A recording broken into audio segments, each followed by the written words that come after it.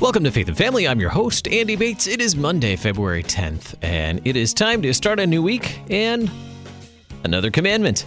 We've been covering the 10 commandments here on Faith and Family, and we're getting close to the end. This week, the 8th commandment. Next week, we'll wrap up with the 9th and 10th commandment.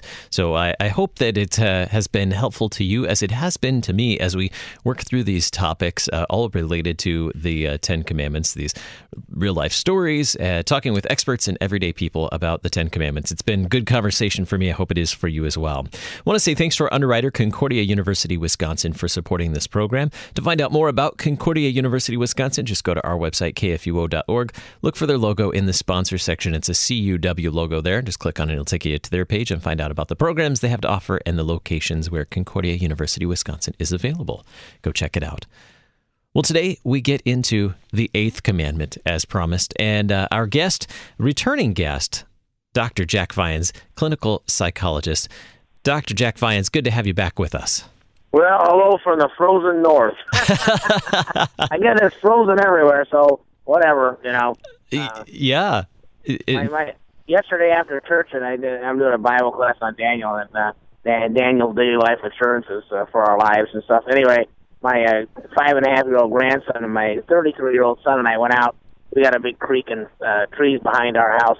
And for the first time, I've been in this house since 1988, and for the very first time, the creek was solid ice, and so we were able to use that ice bridge, if you will, to go from one end of the forest to the other. We've never been over to the other side because the creek is so wide and deep, and so this time we jumped on over there, and according to my 5.5-year-old grandson, we fought saber-toothed tigers, aliens, and monsters. And we were very successful at that, extremely successful. So we returned home for a victorious hot chocolate. Well, it sounds like you've been up to some great adventures. I had great and freezing adventures. I want some warm adventures now. Yes, here in the Midwest, we're frozen through, man. It's been pretty cold here lately, and it would be nice to have some warmer weather. We've got some sunshine today, at least, so it's nice to see that sun peeking through just a few clouds out there. But I saw a church marquee the other day as I was heading to our church. It said, "Whoever is praying for snow, please stop." Yeah, pretty directive but fun, you know. Absolutely. Well, Dr. Vians, we always have good conversations with you. We always talk about a variety of things pertaining to the family, and this week we start our conversations on the 8th commandment. And I'll read through that here. I'll talk about the 8th commandment here in just a little bit, but I want to say you do always do a fantastic job of helping us understand, especially the relationship between parents and children and family matters. So it's good to have you back with us. And you ready to jump into the 8th commandment? Sure, I appreciate it. I love talking to you about all this stuff. This is fun. It makes it relevant. And just like we're doing with Daniel, we make it relevant because it's got to be relevant. It's supposed to be related to our lives, and that's what the 8 commandments are actually like a giant flashlight. The world's pretty dark. And it was pretty dark for the Israelis back then, right after coming out of Egypt. And God said, listen, don't forget, the first part of Exodus 20 is, don't forget I redeemed you and saved you. The last part is, I love you forever. But in between, he says, here's a pretty good flashlight. If you want to make it to the world, follow these rules or follow these ideas. And quite frankly, if we do, when the flashlight works well and we find our way. And these, his commandments also do a fine job of holding up that mirror and showing us how much we need a Savior because we fail and cannot keep them perfectly. Exactly, completely. The 8th commandment, you shall not give false testimony against your neighbor. What does this mean? We should fear and love God so that we do not tell lies about our neighbor, betray him, slander him, or hurt his reputation, but defend him, speak well of him, and explain everything in the kindest way. Now, in that explanation from Dr. Luther, there's a lot packed in there. If you just read the commandment, you should not give false testimony against your neighbor, it just sounds like you're not supposed to say any lies about your neighbor. But that's correct. There's more packed into this, isn't there? I mean, if we really unpack it and look at the explanation that Dr. Luther has given us, there's more to it than that. Why? Go on. Why is this commandment important in families? Oh, my lands. I tell you what, I gotta tell you, when I was a kid in first grade at Christ Lutheran School in Salt Lake City, Utah, we had this pastor named Pastor Knotts. He's a great guy. scared the bejeebers out of me because he was 6'8", weighed 350 pounds. He formerly played for the Green Bay Packers, so when he taught us the commandments, we listened. And when we got to this 8th commandment, as a kid, I was going like, are you kidding? Seriously? I mean, I can understand the commandments of don't kill, don't steal, don't covet, don't commit adultery, always go to church and take care of your mom and dad. But when I got to this commandment, I'm going like, don't talk bad about your neighbor and then try to edify him and stuff. And I'm going like, whoever will commit this sin? It was like, I thought as a first grader, it was sort of maybe, first and second graders, we all were talking Chet Kryler and Tony Scarborough and I in the class. This is sort of a waste of time command. No one's ever going to do this, okay? And then all of a sudden the kids in the class started talking bad about one of the girls, how she looked like something bad, and, people started making fun of somebody else. And then all of a sudden, as I got older, and I've now reached a lot older than first grade, that I noticed that this is the commandment that everybody breaks all the time. I mean, in fact, we were talking about it in Bible class the other day. I mean, a lot of us aren't really going out and stealing something from somebody, and a lot of us are coveting, but, we really don't kill people, and we do tend to honor our moms and dads, and we do tend to come to church on Sundays, and we don't put graven images a lot of times in our backyards. But we are constantly gossiping. In fact, what I say is this is really the worst offending commandment you could possibly get. In fact, it was the one that actually, if you will, nailed Jesus in front of the Sanhedrin. These people were bearing false witness against him. They were asking him questions, doubting him. Instead of edifying him, they were beguiling him. And so the very commandment we're talking about was the one, the night of the betrayal, that quite frankly got Jesus into trouble with the Sanhedrin and got Jesus smack dab in front of Pontius Pilate. So it is a extremely vibrant commandment and extremely relevant to all of us. And if you want to look for the commandment that what I thought was really peculiar and somewhat useless, this is the one, and I actually jokingly call it the commandment for adult Lutherans, because if you ever go to a voters meeting or ever go to a staff meeting or something, this commandment is front and center in terms of the breakage, because people are always saying, well, what do you think of this guy? What do you think of that guy's opinion? Blah, blah, blah, blah. It's terrible. But it is very relevant to families, extremely relevant to kids, because what do we have going on in our society? We have kids backbiting each other. We have bullying going on. We have kids that are making statements about other kids or other families, or what kind of car they drive, what kind of clothes they wear, what kind of food they eat. It's terrible. It's rampant. And if there's any commandment that's relevant, directly relevant to a mom and a dad and their kids, it's this one. You really pointed out a bunch of different topics there that I think we'll get to hopefully today, in the family and at home, online, in the church, all places where this commandment is important for us to understand. Let's start with at home, relationship between parents and children. With children being dishonest to parents about a number of things, with a child being, just children in general learning this as a moral lesson early on in life, learning about honesty and being honest. I certainly don't want to moralize God's word, make God's word only about morals, but we certainly do learn from God's word and other places morals. Children being honest to their parents about a number of things. For example, being honest about what's happening at school, about their grades, or about their friends and who they spend time with. Or something as simple as maybe lying about completing a chore at home. When parents say, when mom or dad says, "Have you cleaned your room? Did you finish cleaning your room?" And the child says, "No, can I go play or says, "Yes, can I go play my video games now?" And without the parent actually checking to see if the room was clean yet, and giving them permission to go ahead and play video games, the child's being dishonest because they want to go play video games. They don't want to clean the room. That's correct. Let me tell you. Let's stop. Let's go back a little before we get to the kids, and let's then go forward into the meaning of this commandment. Okay. All right. Going backwards, the typical human home, unfortunately, with a mom and a dad, if there's a mom and a dad, or for that matter, if there's a single parent that's got in-laws or cousins or whatever, it's the parent's image, the parent's behavior that the kids tend to follow. If the parent seems overly lenient and allows any story to be told at any time, or any statement, or it doesn't check for, like, maybe the derivatives of it, let's say that it's true or not true. If a parent is just very laissez-faire, a stream of consciousness kind of thing, that is not a good model. I mean, it's not that you have to be a dictator, somebody who is stark and checks everything, but a parent has to have some sense of accountability with the child, so that the child realizes that they have some sense of accountability to the parent. So number one, a lot of it derives from what the parent's guidance is. Number two, the parent's behavior. If you see mom and dad backbiting all the time, talking negative, oh, your mom says this, but forget about it, or your dad says this, or forget about it, or your mother-in-law says this, and they talk negative about themselves, or talk negative about their coworkers, or talk negative about their family, or negative about their neighbors. Guess what, boys and girls? The boys and girls will do the same thing. Mm-hmm. So the first step is parents do not talk negative about others in front of your kids.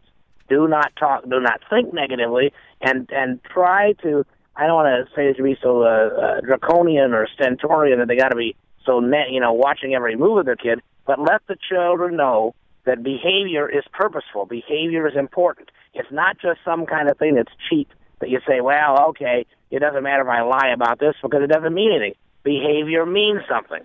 Honest behavior means something, and dishonest behavior means something. So at the get-go, the parents have to model this commandment themselves, or else Johnny and Betty or whoever's in the house are going to say, well, hey, there's no they'll be listening to this commandment as rote, as lip service, rather than as behavior. It's got to apply to the family dynamic. It's got to apply. Number two, we tend to approach these commandments from the negative side, and that is, don't talk evil about your neighbor. If you take a look at Martin Luther's side, Martin Luther always writes from the positive side, okay? Martin Luther does not write things in his explanations that are negative. I took the class last year it was fun. We took the daily applications to Luther's Large Catechism. And if you take a look at the Luther's Large Catechism, which I don't think anybody ever reads, but anyway, if you take a look at that, it's all reasonably positive language. Like, why are we doing these things? And if you read what you said earlier today on the broadcast, it says you're supposed to build up and edify the neighbor, build up and edify the person. And it's what you tell with kids is the reason we're not lying about somebody is our purpose in life with communication, our purpose in life in talking is to help the other guy, is to build up the other guy, is to build up the person, build up your brother or sister.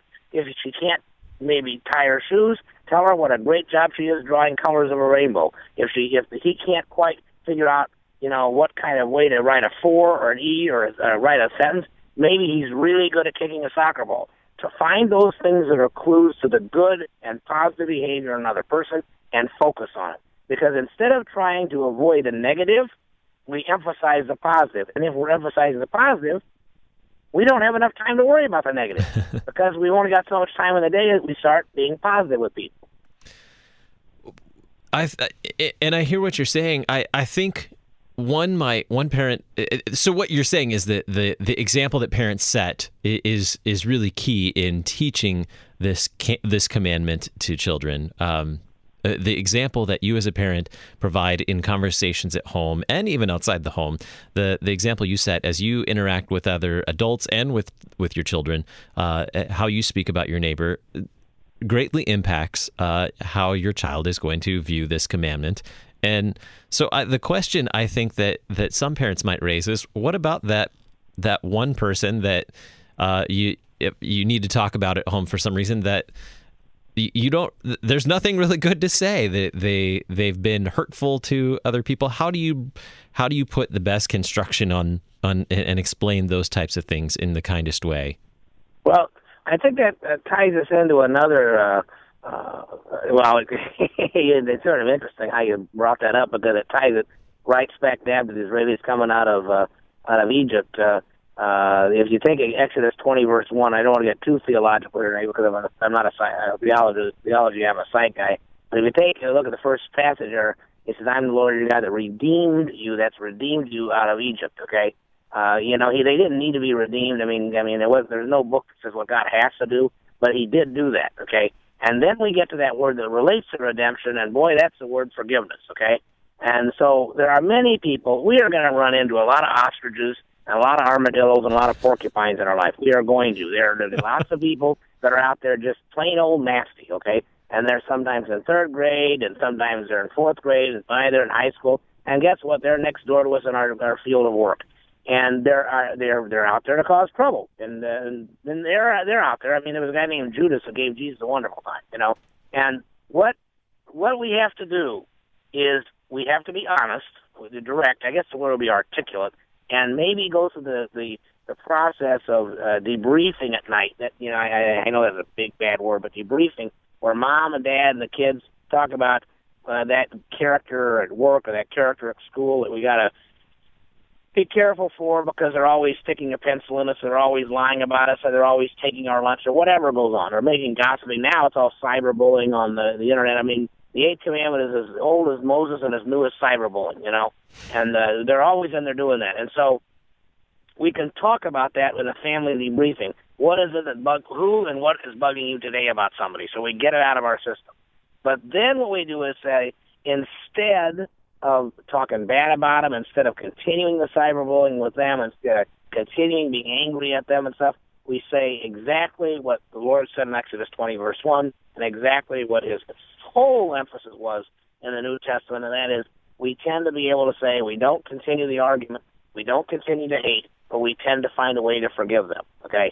And that doesn't mean that we get to be their best friend. It doesn't mean that we have to put their picture on the wall and put love hearts all around it for Valentine's Day. It does mean that we forgive them and we do not carry the grudge in our heart. And that's a big part of forgiveness. We do not carry the grudge in our heart. And I think kids can understand saying that most kids carry a lot of grudges. I mean, that's what kids are Olympic athletes in grudging. And so the best thing to do is say, we're going to debrief about it, we're going to talk about it, we're going to try to make some sense of it if we can, but we're going to say, let's pray for forgiveness for that person, so that even though they're besetting us and attacking us, we don't let the grudge grow in our heart. So what you're saying is that we should, because God has been merciful to us, we should be merciful to others. Yeah, I mean, that just happens. Wasn't the Lord said, love your neighbor as yourself? I mean, that's that's all over the epistles of John 1, 2, 3, whatever.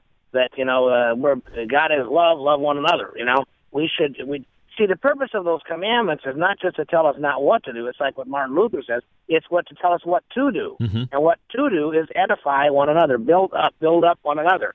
Because, you know, you can avoid, you know, I guess if you want to get back into my field of psychology, there's two ways of achieving something. One is fear of failure, which means watch out, don't do something wrong.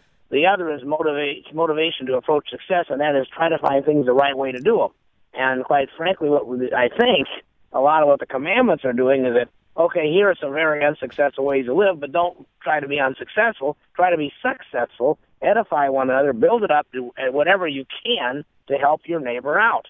And I think, you know, obviously holding a grudge doesn't do that, and obviously talking bad about the other doesn't do it, and obviously gossiping or cyberbullying or going after them doesn't do it. But maybe debriefing, saying, this guy is really bugging me at school. What do I do about it? Or this girl is always constantly gossiping about me. What do I do about it? You debrief it, try to get some resolution to it, and in their heart, you try to get rid of the grudge and get the forgiveness in there. That, I'm telling you, those are the kind of lessons that we could learn not only at a young age, but at an older age. You know, the Eighth Commandment, I'll tell you the truth, it directly relates to stress reactions when you're adults.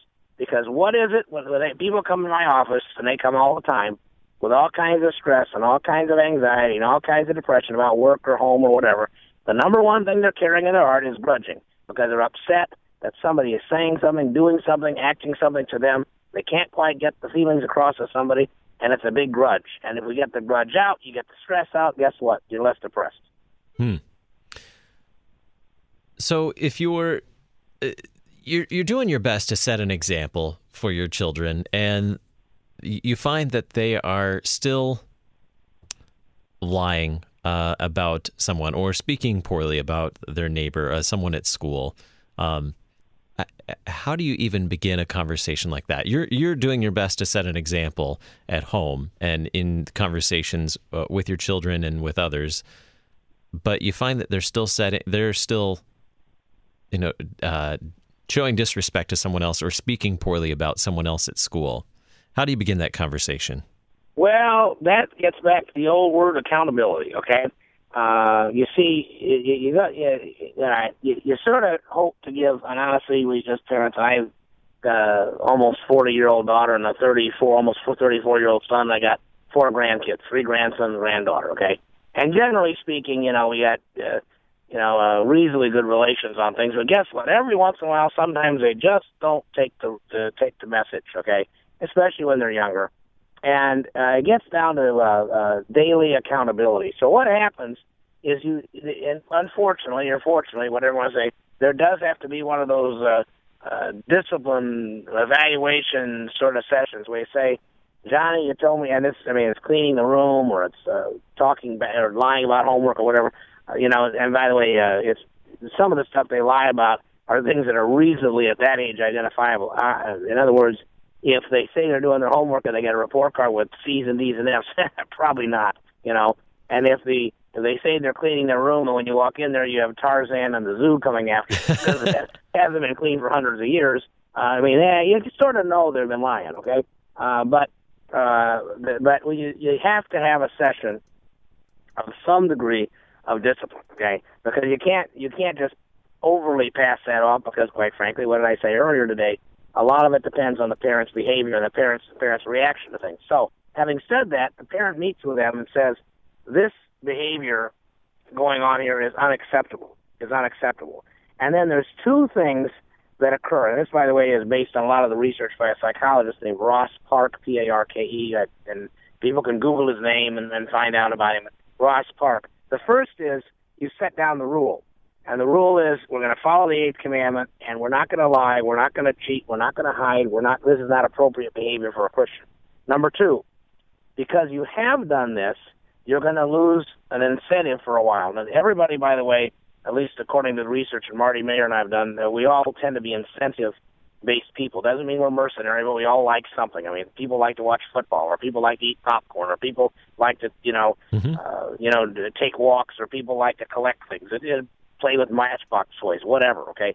But you take an incentive away, okay? And you find, maybe using the computer, whatever it is, texting. You take the incentive away for a just period of time. What I just have to be determined by the parent, but, taking the cell phone away from a 16-year-old who's lying for the rest of her life is probably a little over the edge, okay? Taking it away for a week to 10 days appears appropriate. But then comes the third stage. The first is rule-making, the second is incentive, and the third is tracking or accountability. And that is, and I'm not trying to be direct about this or directly applicable, but the one thing in groups like Alcoholics Anonymous or AA or some of those is there's daily accountability and or weekly accountability where you have to say to somebody, I have not done this or I have done this, okay? And I think that what happens then is that the child, adult, the adolescent, says to their parents on a daily basis, yes, I have done my homework, here it is. Or, yes, I have, let's say, cleaning the room, this is what I did. I put my whatever clothes away or whatever. I did my laundry, whatever it may be, okay?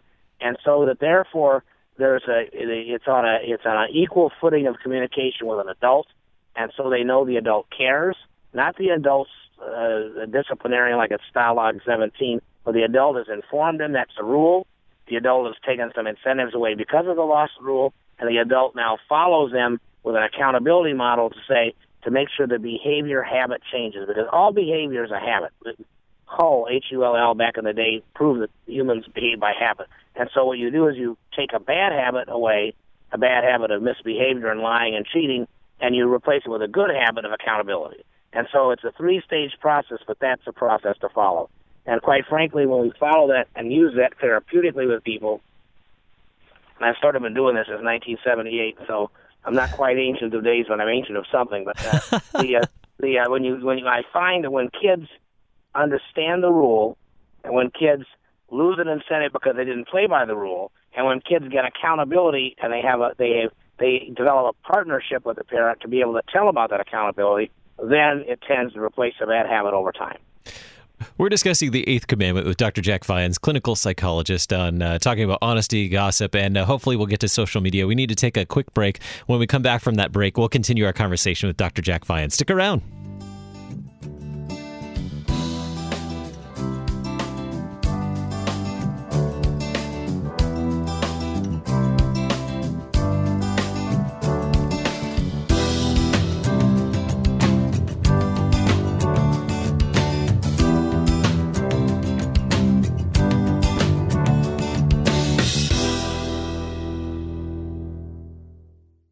Concordia University, Mequon, Wisconsin overlooks the beautiful shoreline of Lake Michigan. This serene main campus of CUW is just 15 miles north of Milwaukee, with all its vibrant cultural attractions. At Concordia University, Wisconsin, students living by the motto of inspiration in action can choose from 69 undergraduate majors, 14 master degree programs, and doctorates in pharmacy, physical therapy, and nursing practice. For more information or to take a virtual tour, visit cuw.edu. This is Life Issues with Brad Mattis, Executive Director of Life Issues Institute. The abortion rate is the lowest since 1973. The Guttmacher Institute, first founded to be the research arm of Planned Parenthood, surveyed abortionists and found a 13% drop from 2008 until 2011. The latest year figures were available. Researchers say the survey reflects a time before a rash of states enacted protective laws curtailing abortion. But I think the jury's still out on past pro-life laws. They also say it doesn't reflect the fewer number of abortionists in business. All things considered, less abortions are in a large part due to pro-life education. Life Issues Institute is the only group solely dedicated to educating America to the realities of abortion. We're leading the way in being a successful window to the womb, and it's working. Check out Life Issues on Facebook and stay more informed than you've ever been. Hi, Craig D'Onofrio here. I'd like to invite you to join me on a new program called Reformation Rush Hour. We'll talk about all sorts of great things, worldwide religious news, what's going on around the Synod, the fascinating and sometimes wacky world of Christian history, and a segment that I'm excited about called Lutheran on Purpose. You're invited to call in and help resolve the world's issues Mondays through Fridays at 5 p.m., starting Monday, February 11th, right after Issues Etc. on Worldwide KFUO, the messenger of good news. Have you ever thought about becoming a Worldwide KFUO Day sponsor? There are plenty of reasons to do so. Perhaps a birthday, an anniversary, celebration of a baptism, confirmation, graduation, any event. It's easy. Just call Mary or Joni at 1-800-844-0524. That's 800-844-0524 and become a Worldwide KFUO Day sponsor today. Welcome to today's lottery drawing. And today's winning numbers are not yours, not yours, and another number that's not yours. And the final number is not yours. When it comes to having money, don't rely on luck. Brew your own coffee at home instead of buying that latte. Brown bag it to work instead of ordering it. Go to feedthepig.org for more free ideas on how to save. Feedthepig.org. This message brought to you by the American Institute of Certified Public Accountants and the Ad Council. Aerialist Nick Wallenda has completed a tightrope walk inside the Georgia Dome, cheered on by more than 30,000 people at a Christian music festival as he carefully moved more than 100 feet above the field without a harness or safety net. The high-wire act took place during the Winter Jam Tour featuring New Song, the Newsboys, and other Christian bands. New Song's Matt Butler says before the show, he prayed with us and prayed for us, and we prayed for him, and then we go on stage, and next thing you know, he's up on the wire, and we're like, all right, Lord, we brought him here to do this, so just protect him. Wallenda was wearing a microphone and stopped midway across to share his faith with the audience. He talked about hard work and discipline and paralleled that with his life with Christ and the amount of time he spends in the Word. And the closer he gets to God, the more faith and confidence he has in what he does. And all the while, he's up on this wire, and he's just sharing about his faith, talking about the Lord. Winter Jam continues with concerts across the country through March, but Saturday was Wallenda's only scheduled appearance. I'm Steve Coleman.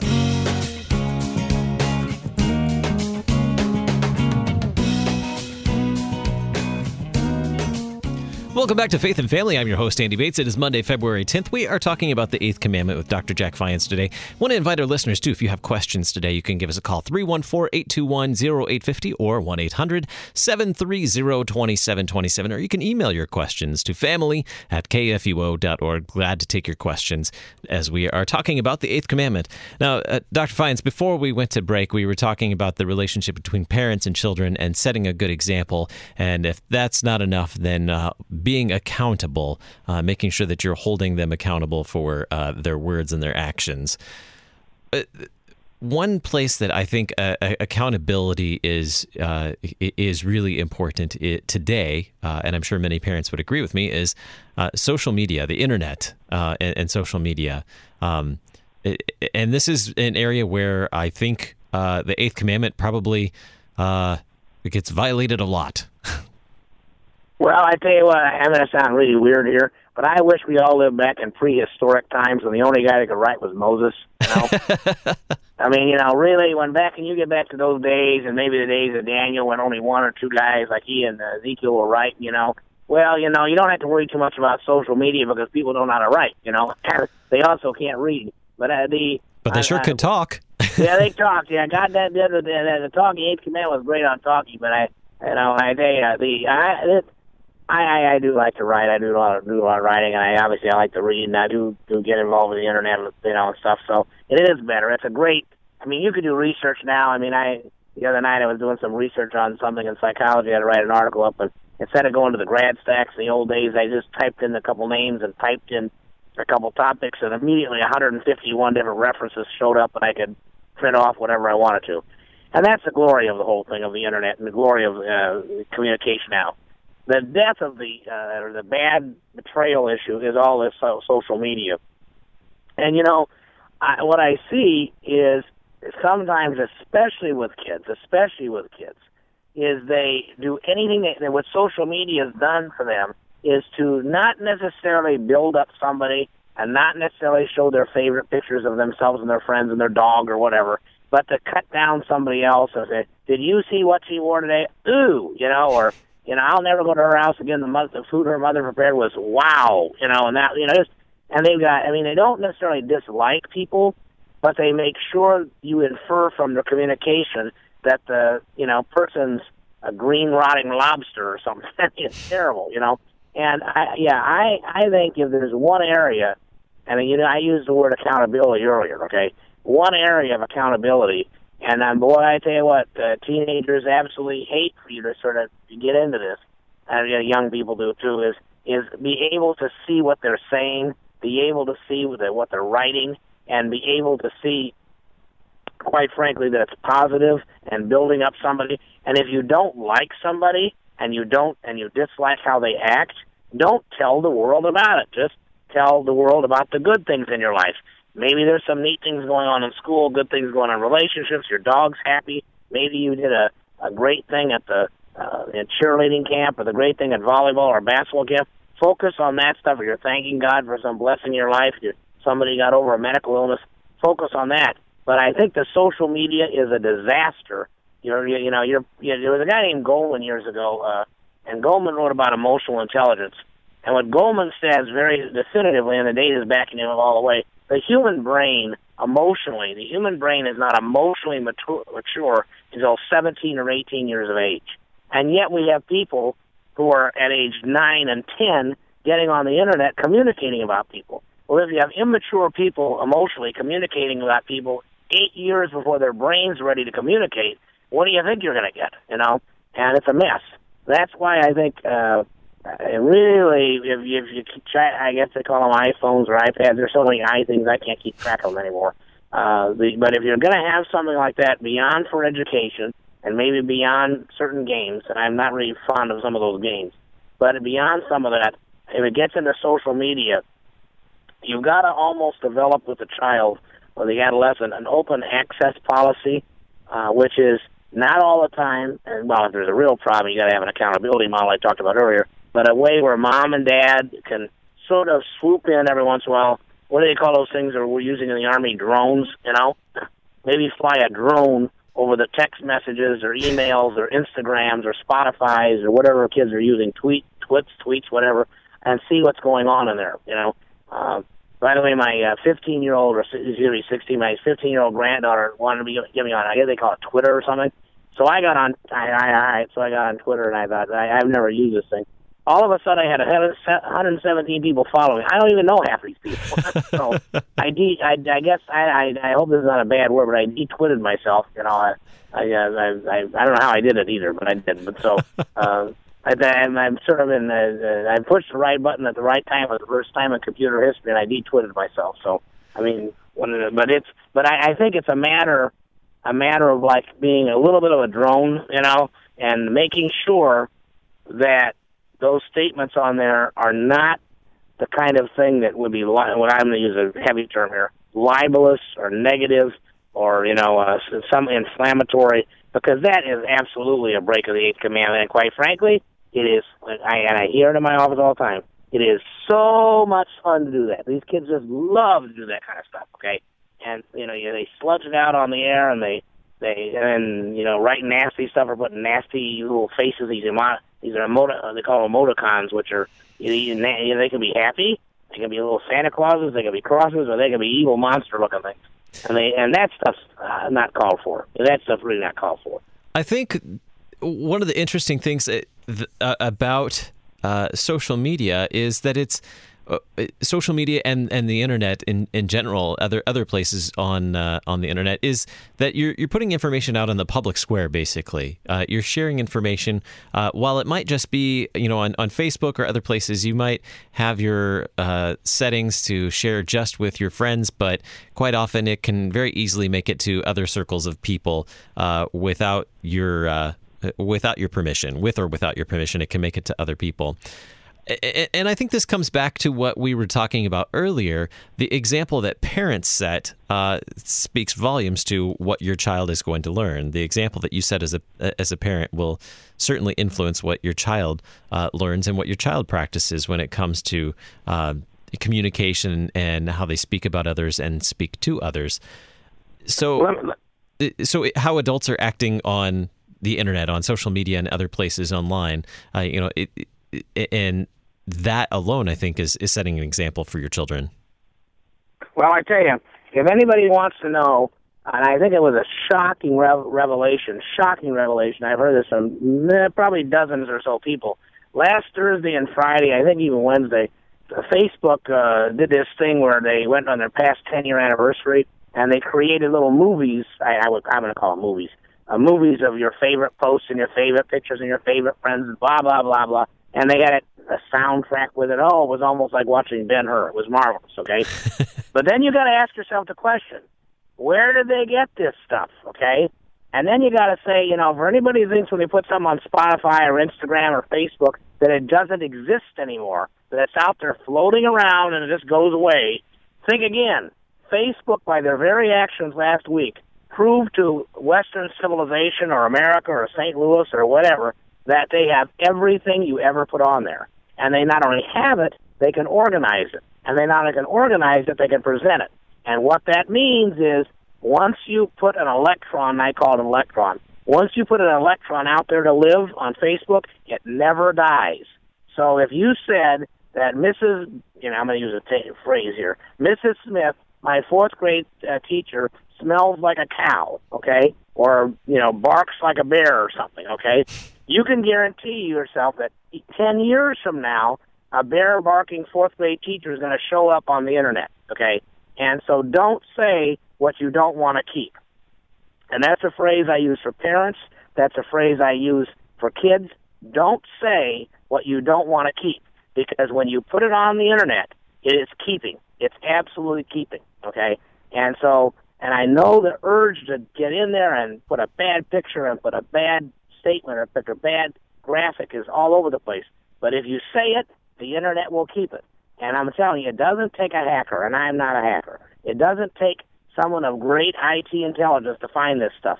You can find out what somebody said, done, whatever, and you're not only then therefore breaking the Eighth Commandment at one point, if you will, you're breaking it iteratively.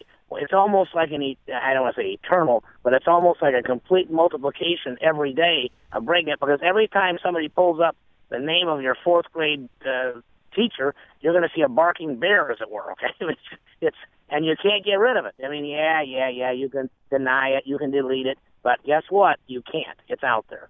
And that I would tell you something. For as many people that I know that were so happy to see their Facebook movie because they got that thing that's like a 4-minute movie with the music and everything else, others were shocked because they said, that they really keep that?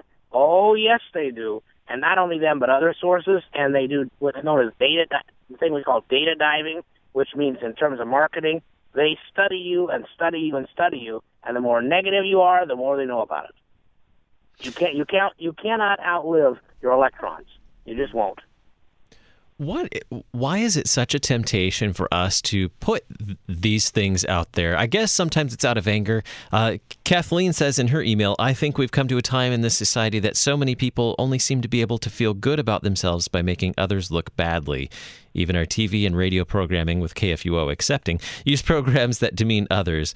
It is a very sad state of affairs when people don't have God and faith in life. I guess that's the only model they have to follow. When we don't have God's word, when we don't have His, as you said earlier, Jack, when we don't have that mercy and forgiveness, when we don't know that mercy and forgiveness, I guess we're more likely to act out in these ways. When we act in our old Adam, our old nature, we're more likely to put things out there, to say bad things about others in order to maybe feel good about ourselves, to find some pleasure in it.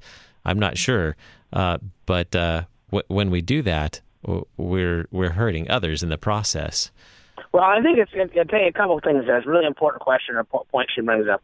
First of all, we like stealth bombing, okay? You have these stealth fighters, B-2 fight bombers, and F whatever it is, 111. We love all that stealth stuff, okay? And we think we can sneak in and drop the nasty bomb on the internet and sneak in and drop the nasty things on texting or whatever it is, okay? Even the media, and again, not talking about KFUO, but you see it all the time on all the channels. We sneak in, drop the bad bomb, and fly out, and we think we can get by with it painlessly because I won the point, nobody noticed it was me, and you sneak out off the internet. And actually, in effect, even if you did it once, that's wrong because it doesn't follow the principle of edifying the other person. Number two, it is sort of reinforcing.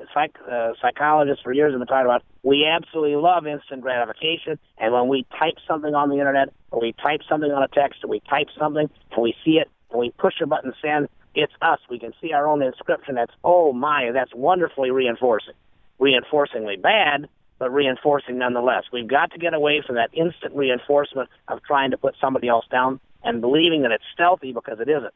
And then we get back to the statement. He was a friend of mine. He was deceased now. He was a Mormon. But Steve Covey wrote a book called Principle-Centered Leadership. And I talked about principle-centered life, okay? And the principles laid down by that flashlight, known as the Ten Commandments we discussed or described earlier, is the flashlight of principles you should lead your life. And if you get this urge, this need, this tendency to grudge, or this to say, I got my text message and I'm really mad at that person, and I'm going to let them know and let everybody know what I think of, and I'm going to give them a zap, or whatever you call it on Facebook, or you name your medium, okay? And then I'm going to feel real good about myself. You drop back and say, what principles are guiding my life? And if the principles are, let's go get him, and let's feel good about it, well, you'll probably do it. But if you take a look at Luther, what his explanation was about edifying each other, if you take a look at Jesus Christ, love one another as you like yourself, if you take a look at John's word about loving God is love and love one another, if you take a look at Exodus 20, I redeemed you, which I really didn't do, but I saved you out of Egypt, these are some great ways to lead your life. If you take a look at that, those may be the principles that say, I don't like the guy, he mistreated me or she mistreated me, I'm going to sit down and think about it, maybe debrief with a friend. Adults can debrief with friends. That's what we talked about kids could. And maybe find a way to forgive them. Not necessarily become their best friend, but at least learn how to live with that without trying to attack. As I was thinking about what you were sharing and about Kathleen's email, that takes me to election season. Campaign season, I should say, when we have an election coming up. And most parents want their children to understand the government and how government works. And in many schools, obviously, would teach about the election process as part of government. and not that I would advocate children watching TV unsupervised, but during campaign season, the ads on TV alone, much less the ones you find in other places, are just horrific when it comes to the Eighth Commandment. None of them, very few of them that I can recall from the last few campaigns, were about what they stood for, but rather how awful their opponent was and all the things that their opponent was doing wrong, or all the failures of their opponent. How do you deal with that as a parent? How do you try to teach your child about government and good government with all of those examples? Well, let's go back to the basics. Okay, the basics is you're the parent, or you're the guardian, or you're the person who's teaching a child. So we deal with what we call input-output functions, okay? And the question is, what input do you want to have? And the input is, instead of listening, listening to all these guys and all ladies and all both sides of the fence and all these lectures, instead of listening to what they're saying, sit down first. Here we go back to that statement I made earlier called principle-centered leadership, principle-centered parenting, and maybe the mom and the dad and the kids sit down and say, we are the Smith family. What does the Smith family hold as values? Do we believe in this? Do we believe in that? Do we want this for our country? Do we want that? And there's a myriad of little questions, from taxes to abortion to lifestyle purposes in life to, health care, whatever it is. What do we want ourselves? What do we start with? The family first. Start with your value system first. Start with your principles first. Once the family identifies what their values are, and that's the input. The input is not listening to commercials. The input's not listening to debates or listening to politicians. The input is what we are first. Then what you do is say, what would be the best forum for us to hear what these candidates have to say about these issues? And quite frankly, the worst forum is listening to any commercials. When those commercials come on, you might as well turn them off, because they're going to sell ice to an igloo. Okay, that's ridiculous. I mean, listening to those commercials, just turn them off. But if you find perhaps a debate, okay, where, and I'm not talking about many more debates are not like Kennedy and Nixon. I was alive and watched Kennedy and Nixon, and those were real debates. These things now are slanders. But if you can find a debate where you have two candidates talking, and you walk in with your mind with your principles of the family, okay, what we've already talked about before, then you can compare their data against your principles. And then you could say, well, this person represents those principles more than that person, or this principle is represented by this person better. That's how you make your communication. But the first start is within the family, defining what their principles are. And those principles then guide their decision to channel their watching of a political process to where there's a very secure debate between two people or four people, whatever, where they think they can garner some information about those people. That's probably toward the end of the election process. But pay no attention to rumors, because that's the biggest break to the Eighth Commandment. They'll pay no attention to, and I mean by rumors, advertising on TV. Pay no attention to all that literature you get in the mail. Pay attention to a good comparison between your family developed principles and what that person's saying. We always go backwards. And the media loves to do that. They try to sell you. They tell you tons and tons and tons and stuff about the person's what they're saying, and that's why you get all riled up emotionally and all this stuff, and then you don't know what to do. You're confused. First, start by who you are, what you believe in, what your principles are. Then compare what the person's saying in some professional debate system, and then you can make those decisions. You've stumped me.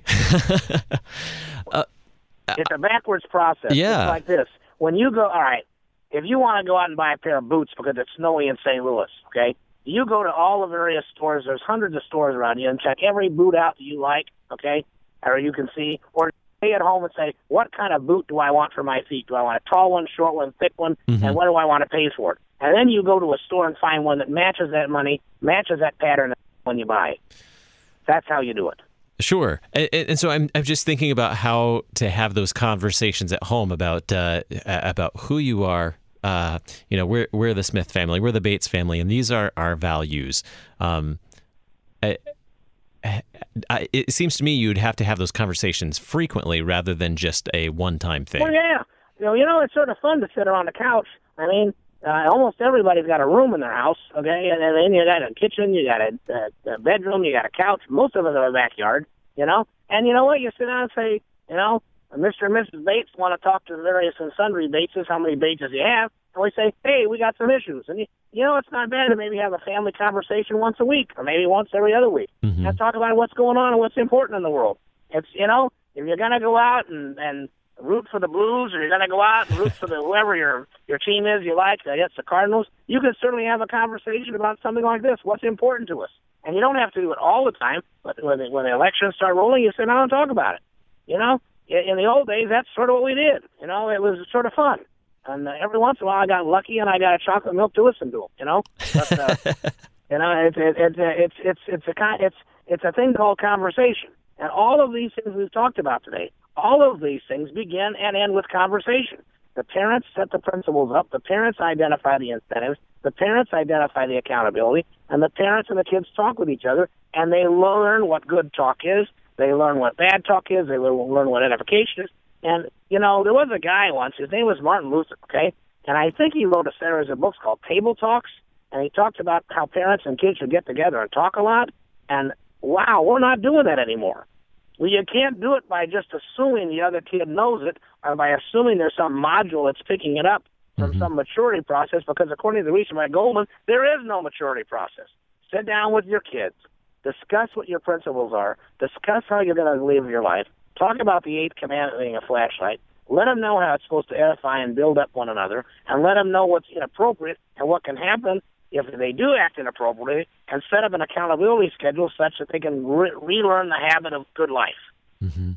Accountability, so they know what are the consequences when we fail to keep this commandment. What are the consequences that we'll deal with here in our family? What are the consequences that happen outside of here? That's right. And if you say it on the internet, you've created a life that will never end. So don't say something on there you don't want to live with. Sure, or on the air. Yeah, exactly. Yeah. Be careful on the air. Yep. Yeah. Yeah. What you say today is documented in so many ways, whether you're saying it on the internet, whether you're saying it in a conversation with someone else, on a phone even, you know, as we've learned in the last couple of years, that those conversations are documented as well quite frequently. Yep. Go ahead. No, yes, indeed. And like I say, start everything with a conversation within the family, within the home. You wouldn't believe if you sit down kids, or even their young kids, for even a half an hour to an hour every week or every other week, you can give so much guidance and give so much, and listen and understand what's going on. We talked about debriefing, and quite frankly, it can be fun. Order a pizza, sit down over a pizza and talk, or order some tacos, or just order nothing. Just sit around and look at each other. Find out who you are, but give them the principles, give them the flashlight, give them the direction. And guess what? It'll apply to politics, internet, Facebook, interrelationships, and also building up each other. And that time, talking together as a family, whether it be over a meal or other occasions, that time is not only time to talk about the eighth commandment, but also, as you pointed out earlier, to talk about that mercy as well, mercy and forgiveness. And that's what enables us to forgive others. That's where we're able to live as God has called us to live, faithfully as families and as His children in this world. Well, Dr. Fines, want a good example of that? Go to Isaiah 1. I think it's Isaiah 1:18, something like that. The Lord says, "Come, let us reason together. Let's have a family talk. And even though your sins are scarlet, they're going to be white as snow." Okay. He basically says, "Come here, let's talk, and I'll forgive your sins." Very good. Dr. Fines, always good to talk with you. Thanks for your good advice today, and I hope to have a good conversation with you again in the future. You got it, buddy. Anytime. I love it. God's blessings, everyone. Thanks. You too. Coming up later on this week, we'll continue our conversation on the eighth commandment. Coming up next, Moments of Assurance. Stick around for more right here on Worldwide KFUO, the messenger of good news.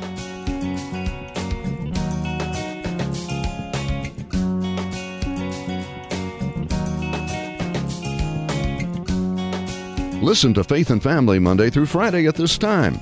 Faith and Family is a listener-supported program. Your financial support is needed for Faith and Family to continue. Our address is 1333 South Kirkwood Road, St. Louis, Missouri 63122. You can contact us on the web and download Faith and Family at kfuo.org. Worldwide KFUO, on the air, online, and on demand.